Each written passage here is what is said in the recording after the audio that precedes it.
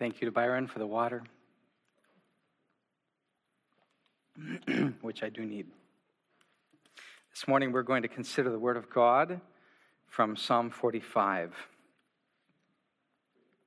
Psalm 45. And as you're turning there, perhaps you could just envision in your mind the most beautiful place that you've ever seen.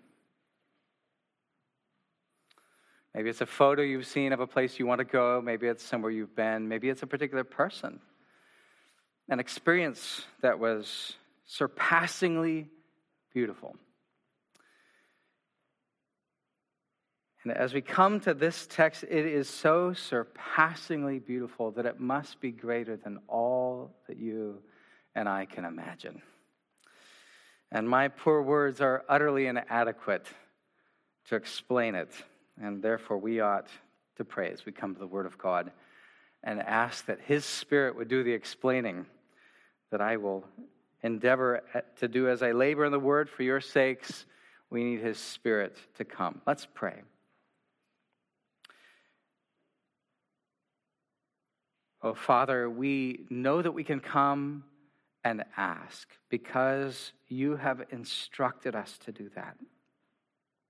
And so we come and we ask on the authority of Jesus, in that name above all other names, the name of the one who is King of kings and Lord of lords, seated at your right hand, reigning in majesty, the risen Lord Jesus Christ. We ask in that name that you, O gracious God, would pour out upon your people your Spirit, and that you would cause the Spirit, by His activity, to upend all our false and blind ideas of you and of ourselves, and to give, O God, to us the grace of your salvation, the grace of clear sight, of deep joy, of real relationship with the one who is most beautiful, Jesus Christ. Hear us, O Lord, and use my feeble words. May the words of the Spirit come with power. We ask in Jesus' name. Amen. Psalm 45 begins, to the choir master, according to Lilies, a maskil of the sons of Korah, a love song. My heart overflows with a pleasing theme. I address my verses to the King. My tongue is like the pen of a ready scribe. You are the most handsome of the sons of men. Grace is poured upon your lips. Therefore God has blessed you forever. Gird your sword on your thigh, O mighty one, in your splendor and majesty. In your majesty, ride out victoriously for the cause of truth and meekness and righteousness. Let your right hand teach you awesome deeds. Your arrows are sharp in the heart of the king's enemies. The peoples fall under you. Your throne, O God, is forever and ever. The scepter of your kingdom is a scepter of uprightness. You have loved righteousness and hated wickedness. Therefore, God, your God, has anointed you with the oil of gladness beyond your companions. Your robes are all fragrant with myrrh and aloes and cassia. From ivory palaces, stringed instruments make you glad. Daughters of kings are among your ladies of honor. At your right hand stands the queen in gold of Ophir. Hear, O daughter, and consider, and incline your ear. Forget your people and your father's house, and the king will desire your beauty. Since he is your Lord, bow to him. The people of Tyre will seek your favor with gifts, the richest of the people. All glorious is the princess in her chamber, with robes interwoven with gold. In many colored robes, she is led to the king with her virgin companions following behind her with joy and gladness. They are led along as they enter the palace of the king. In place of your fathers shall be your sons. You will make them princes in all the earth. I will cause your name to be remembered in all generations. Therefore, nations will praise you forever and ever. What a scene. What a scene of a wedding. And this is a kind of wedding invitation. This psalm is, and not just any. Just picture going out to your mailbox, or maybe out to the road, wherever you receive your mail, maybe at the post office, and you open the box, and there's the invite. And it's not just an invitation. It's the most beautifully written, flowing hand with the most brilliant colors and the finest paper. And you open it, and you find out that it is an invitation not just to a wedding, but to a royal wedding. Imagine how that excites and it really sort of even infatuates our imagination. How often Americans, though we like to claim our independence, we think about such beautiful scenery as the pageantry of a royal wedding. Just envision the thrilled crowds and the solemn procession, the soaring architecture, the garments, the regalia, the ancient symbolism, the glorious music, a radiant bride and groom casting modest smiles at each other while the echoing, thunderous pronouncement is made. Glory, glory, beauty. Wouldn't that be the memory of a lifetime? How could you say no to such an invite? You would move everything. I would move everything off my schedule to go and be the personal guest at such a royal wedding. Well, consider yourself invited, because this psalm is such an invitation. There's the kingly husband of whom we've read. There's the princess in her glorious wedding robes. There's the procession.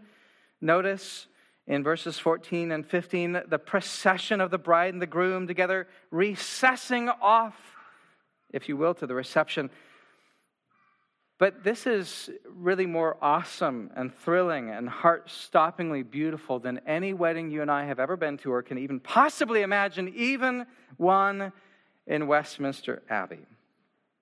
Everything is so truly lovely that even the writers of this invitation, the sons of Korah, as we find in the preface to the psalm, find it so much that their hearts, verse 1, overflow. And what can be done with all of that overflowing but, back to the introduction, to sing.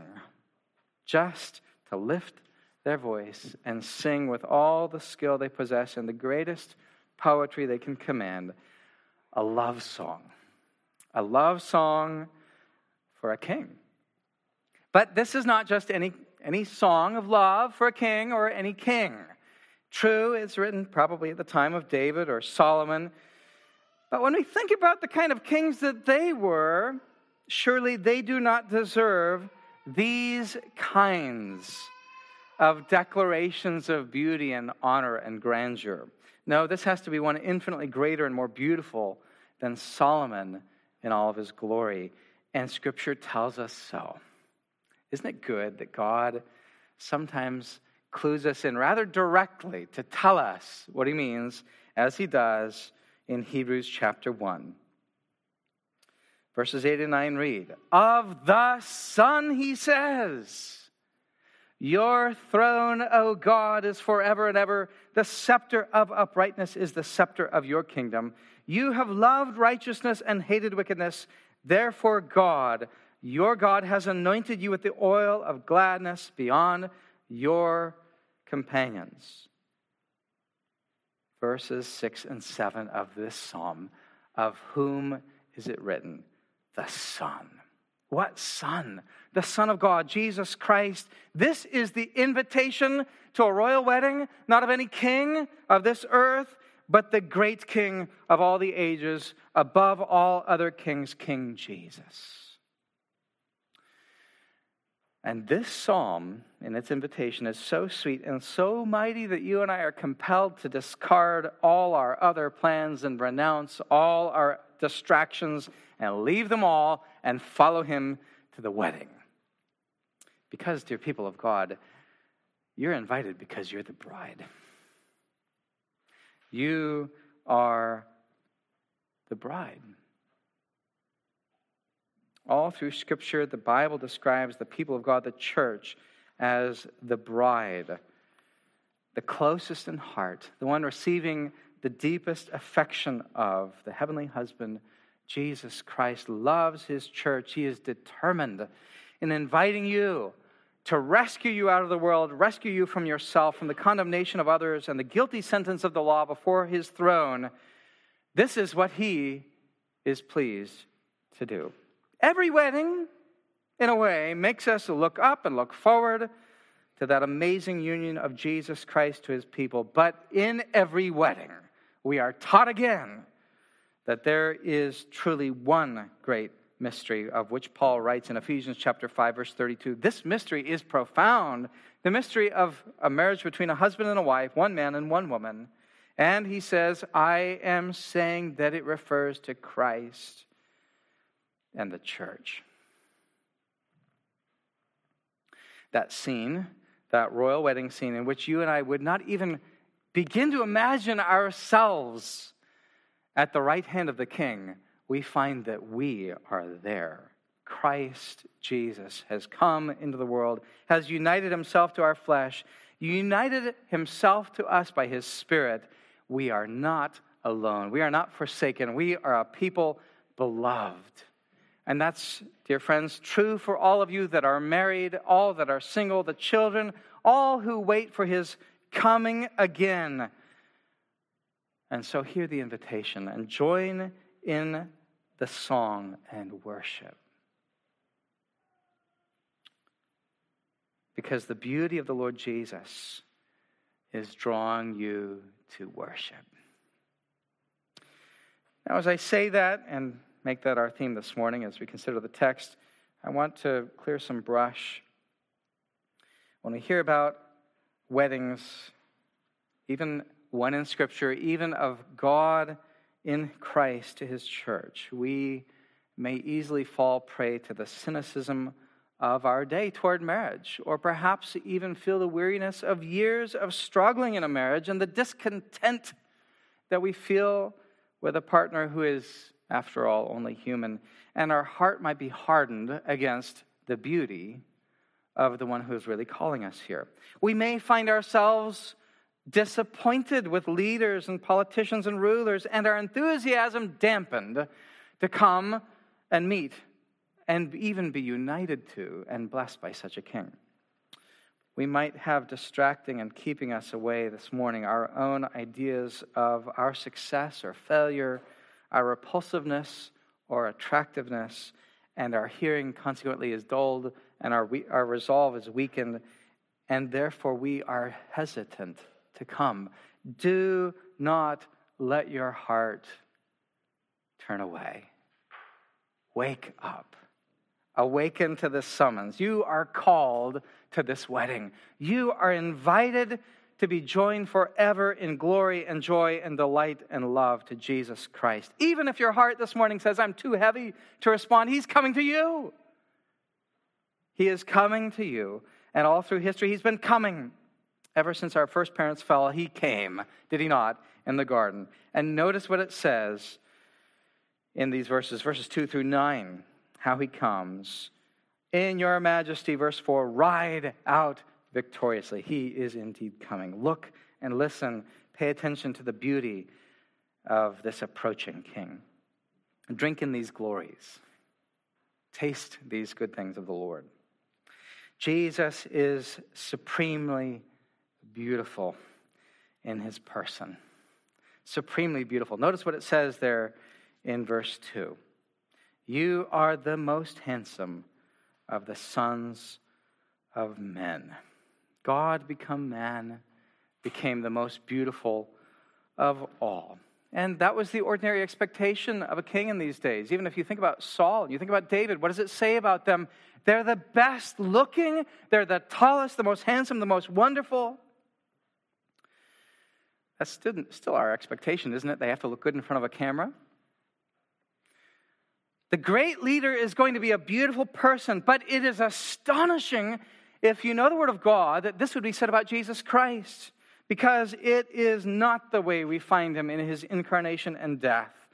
Listen to what it says in the prophecy of Isaiah chapter 53. He grew up before him like a young plant, and like a root out of dry ground. He had no form or majesty that we should look at him, and no beauty that we should desire him. That's what he's like in his death. But dear believer, when you come to behold what he has done for you in his dying for you, then you will see his true beauty. You will see him as he really is.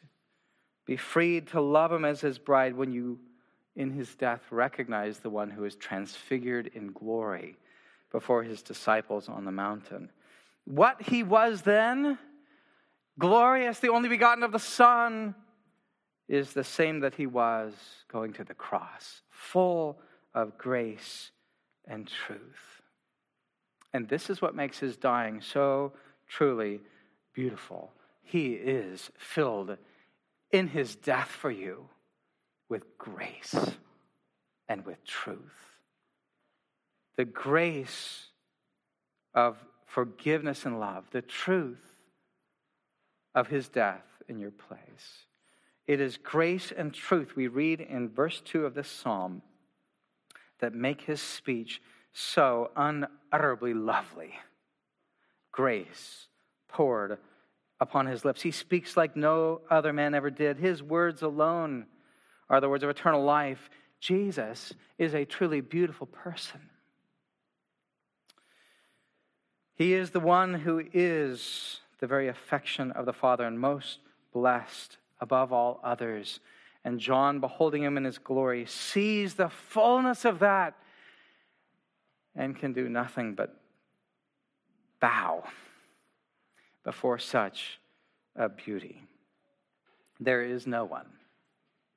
This is perhaps a tall claim to make, it might seem, but there is no one and there is nothing that is as beautiful as Jesus Christ. All that is lovely distills in his essence and is given to us in his grace. And so listen to what we read of the bride, Jesus' church, how the church responds to this loveliness in Song of Solomon, chapter 5. The bride says, I adjure you, O daughters of Jerusalem, if you find my beloved, that you tell him that I am sick with love. And the women answer, what is your beloved more than another beloved? O most beautiful among women, what is your beloved more than another beloved that you thus adjure us? And the bride responds, my beloved is radiant and ruddy, distinguished among 10,000. Jesus is beautiful in laying down his life. He is beautiful in taking it again. He is the beautiful King. And Samuel Rutherford, who knows so much of the beauty of Christ, writes this. O fair sun and fair moon and fair stars and fair flowers and fair roses and fair lilies. But O 10,000 times fairer, Lord Jesus. Alas, I have wronged him in making the comparison this way. O black sun and moon, but O fair Lord Jesus. O black flowers and black lilies and roses, but O fair, fair, ever fair Lord Jesus. O black heaven, but O fair Christ. O black angels, but O surpassingly fair Lord Jesus. This is who he is. Well, he is supremely beautiful in his person, but also in his victory. Notice that in his riding out to victory, how he rides, resplendent with the divine splendor and majesty, riding out to victory in war, because all that is evil must be overpowered, verses 4 and 5, by his meekness, by his truth and righteousness. He alone bears that stamp. His beauty is not only in his appearance, but in his moral perfection. He is the very radiance of God's own brilliance. If you could picture the way that it says it there in the beginning of Hebrews, he is the very glory of the glory of God. This is who he is. Beautiful. And the beautiful one goes out to war.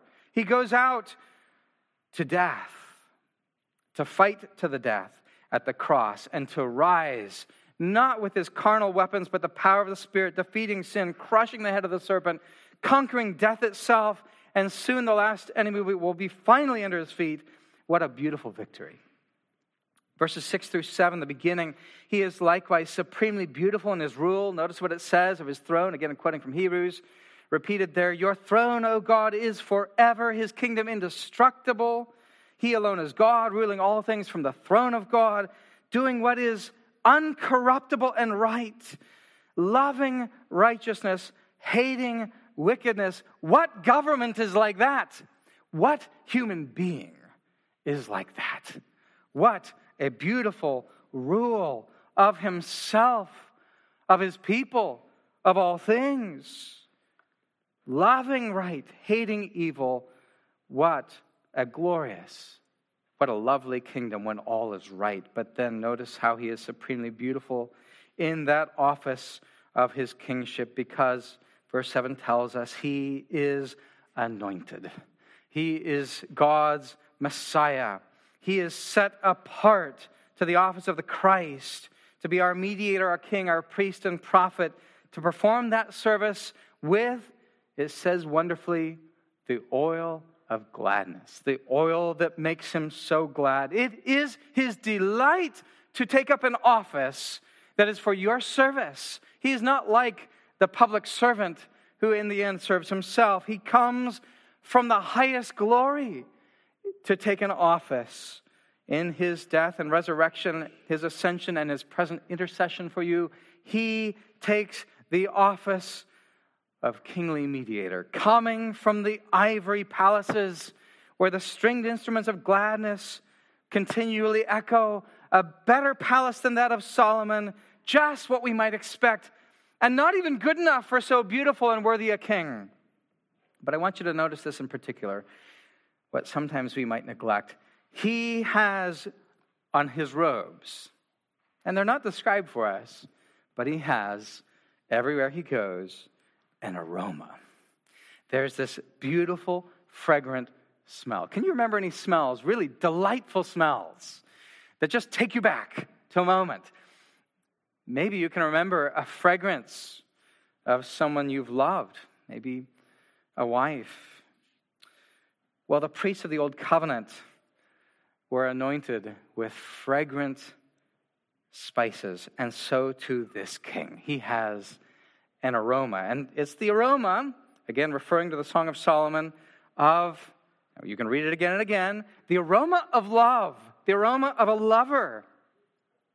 And that aroma is spoken of so beautifully in one of our settings of the Psalms, Psalm 72, Hail to the Lord's anointed, puts it like this: He shall come down like showers upon the fruitful earth, and love, joy, hope like flowers spring in his path to birth. Everywhere Jesus goes is springtime. There's life. There is beauty. There's the aroma of loveliness. In our Western culture, everybody stands as the bride comes down the aisle, and there's due respect and glory to be had there. But do you notice where all the attention is fixed? In this psalm and by the church. It's not on the bride. It's not on the bride, but Jesus takes center stage. Every eye will see him who is coming, so beautiful, so glorious, so radiant in holiness and purity and life that he attracts the eyes of all, that we might worship,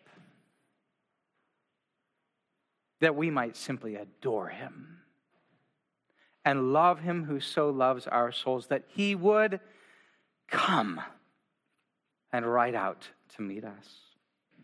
Well, that's the beginning of the invitation. Notice Verses 10 through 17, a kind of recessional.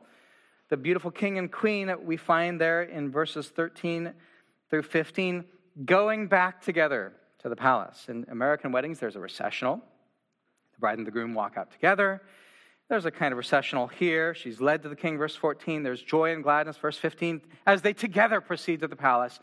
And all of that is helpful. And yet, I would take you a little bit deeper. We are helped if we can see this as it really is in the context of not an American wedding, but a Middle Eastern one. And here I can speak from some experience because I'm married to a Middle Eastern woman, and we had something like this in our wedding.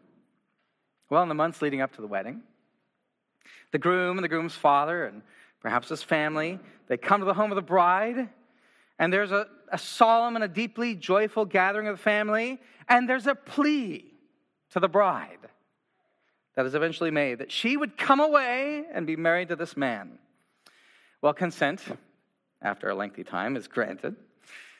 And in this psalm, now everything stands in readiness as we come to verse 10. It's the day of the wedding now. The groom is leaving his residence. He comes to the home of the bride. We're used to the bride and the groom not seeing each other, but that's not how it works in the Middle East. Of course, the groom comes for the bride, and he takes her to himself. And there she is in her chamber, having made herself ready.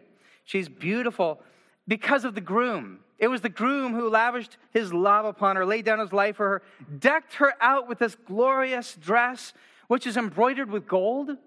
Everything this new husband can afford, and perhaps more than he could afford, purchased at a great cost. She is ready. She is prepared to go and to meet her new husband. Picture the scene now. The groom comes, and there's feasting, and there's dancing, and there's so much merrymaking at the home of the bride. And when the groom arrives, it's as if it just explodes. Everybody knows, though, that he's come to wed her and take her to himself, that where he is, she also may be. And so there's a sudden pause, because it's time to go. And there are tears. The bride must say goodbye to her family. Forget your people and your father's house. She is going to leave them. She will no longer be with them. She will be at his side because he desires, we read here, her beauty. He longs for her to be with him. And so she acquiesces to the request. She submits to his rule. She bows. And as they begin to leave, the tears stop. As they proceed to that place where likely they will make their home together, they're wiped away, and the dancing and the celebration break out with even greater strength. These two belong together. They're beautiful together. And if I could only just begin to describe for you the wild, reverent, glorious, beautiful celebration that meets them as they enter into the home, it is truly overwhelming, and it outstrips all the joy and all the glory that's gone before. And that is only a human side to things. This is the picture of Jesus taking his people to himself. But consider who this bride is. She is shockingly, it is said in various places here, she is a foreigner. She is one who does not deserve to be loved. In fact, she is this bride of Christ, like Gomer, Hosea's wife, unfaithful. In fact, do you remember what Jesus says about his generation again and again? He comes to his own, they don't receive him, and he says of them, this is an evil and an adulterous generation. Unfaithful. Still clinging to their idols. We have not come from different stock, my friends. We don't deserve such a match. But Jesus still tenderly speaks as the bridegroom. That's the mystery here, isn't it? That he will wash and purify his bride with his word, purify and make his people spotless, presentable, and acceptable, and openly not only acquit, but acknowledge and own us on the day of judgment. Do you notice here any condescending attitude? Do you notice in the psalm a kind of scolding, well, that's the sort of person you are, but I'm so good, I'll receive you? Is there begrudging after long years of hurt? There is only the thrill of the very deepest love. He will make his people beautiful by his law? No. By his love. By his own beauty. Why else did he come and die? Why else was he raised up again? This is what he has accomplished for you. He looks at his church. He sees what he has done. He gazes on the beauty of his bride, and he is satisfied. And he says of you, this is bone of my bones. This is flesh of my flesh. This is the one that was taken and fashioned from my pierced side. That's the church. That's you. The bride's robes are singled out. It is beautiful. Jesus magnifies his own beauty. You notice here, by amplifying the bride's beauty, he has conquered. He has ridden out in victory, conquered the heart of his bride-to-be. And he doesn't strip her and lead her into captivity and degradation, but lifts her up, clothes her, makes her splendid, raises her up to stand and to walk with him, leads her into the highest freedom and honor and delight, and even seats her at his side to rule in perfect moral beauty and glory forever. We may not think little of such a church that Jesus loves. Now and forever, this is his attitude to you. Do you notice at the beginning of this psalm that this is a song according to the lilies? As the bride responds, and as one day the bride of Christ is forever at that wedding feast of God and of the Lamb, the song of lilies, the unfolding of God's blossoming purposes will take place in the consummation of all things. That is the invitation. And there are blessings heaped upon the head of the king. It is very specific to the king. In verses 16 through 17, your sons will be princes. Your name, your fame will endure forever. And the psalm closes with a kind of, almost a cliffhanger. What happens next? We are meant to ask. We're not told everything, but I know this, you don't want to miss it. You're invited, come. This is for you. For every believer in the Lord Jesus Christ, happily ever after. The real meaning of those words, so shall we ever be with the Lord. Now I have saved perhaps the key words, though, for last. And they are the words at the heart of the psalm, where so often the psalms find their real power, their real thrust, right in the heart, verses 10 through 12, the key words of the invitation spoken to the bride. Hear Jesus speaking to you. There are three things that I'll point out here. But notice the overture here. Listen, hear, consider, incline your ear.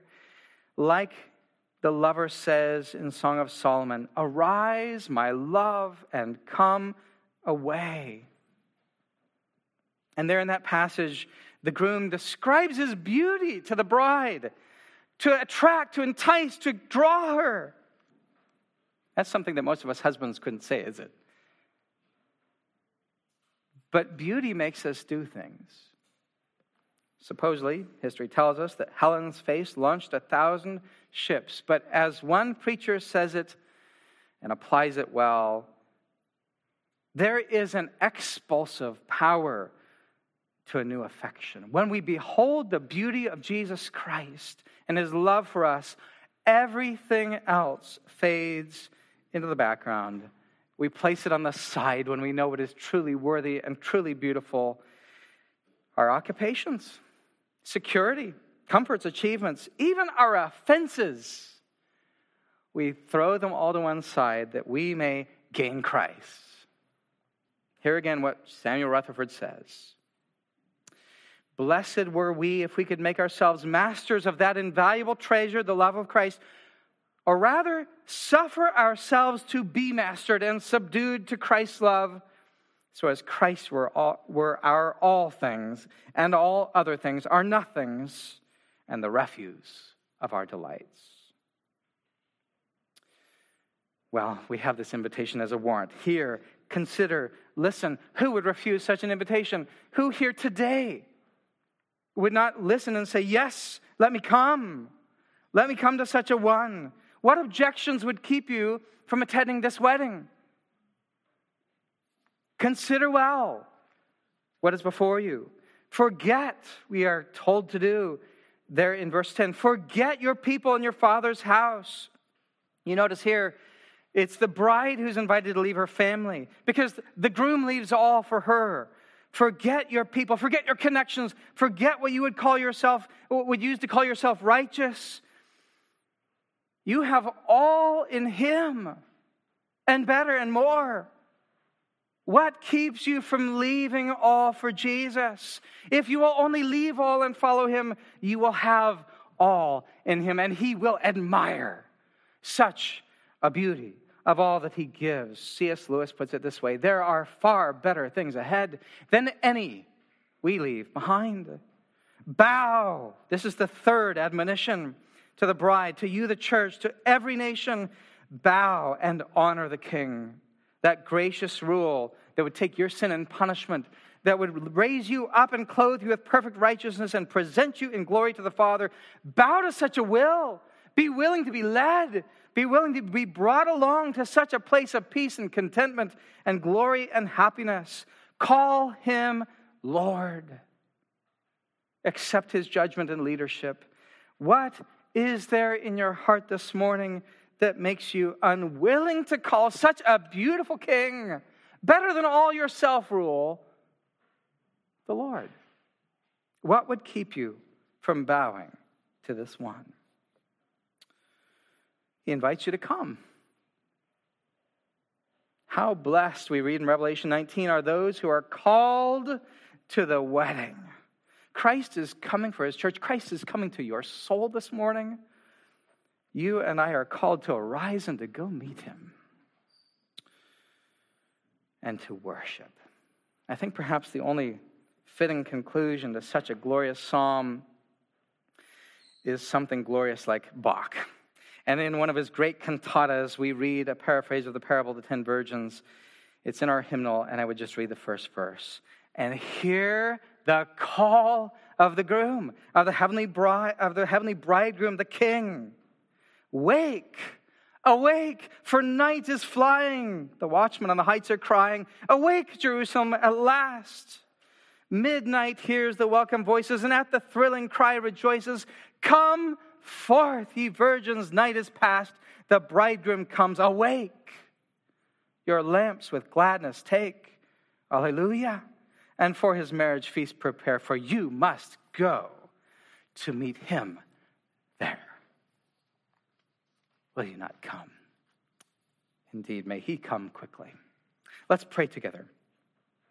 Our gracious, glorious Christ, how we long to be entranced, to be filled up and consumed by this loveliness that is beyond all capacity of thought or word, that is greater than even this psalm can begin to tell us, what can only be unfolded in all the days of eternity to come. Oh, we pray that we might find our whole lives revolved around this glory and this beauty of who you are, of what you have done, of bringing the Father to us, of sending the Spirit to us, of being present with us in every trial, of promising heaven, the heaven of heavens, yourself to us forever. Oh, Christ, may we wonder, may we worship at your beauty.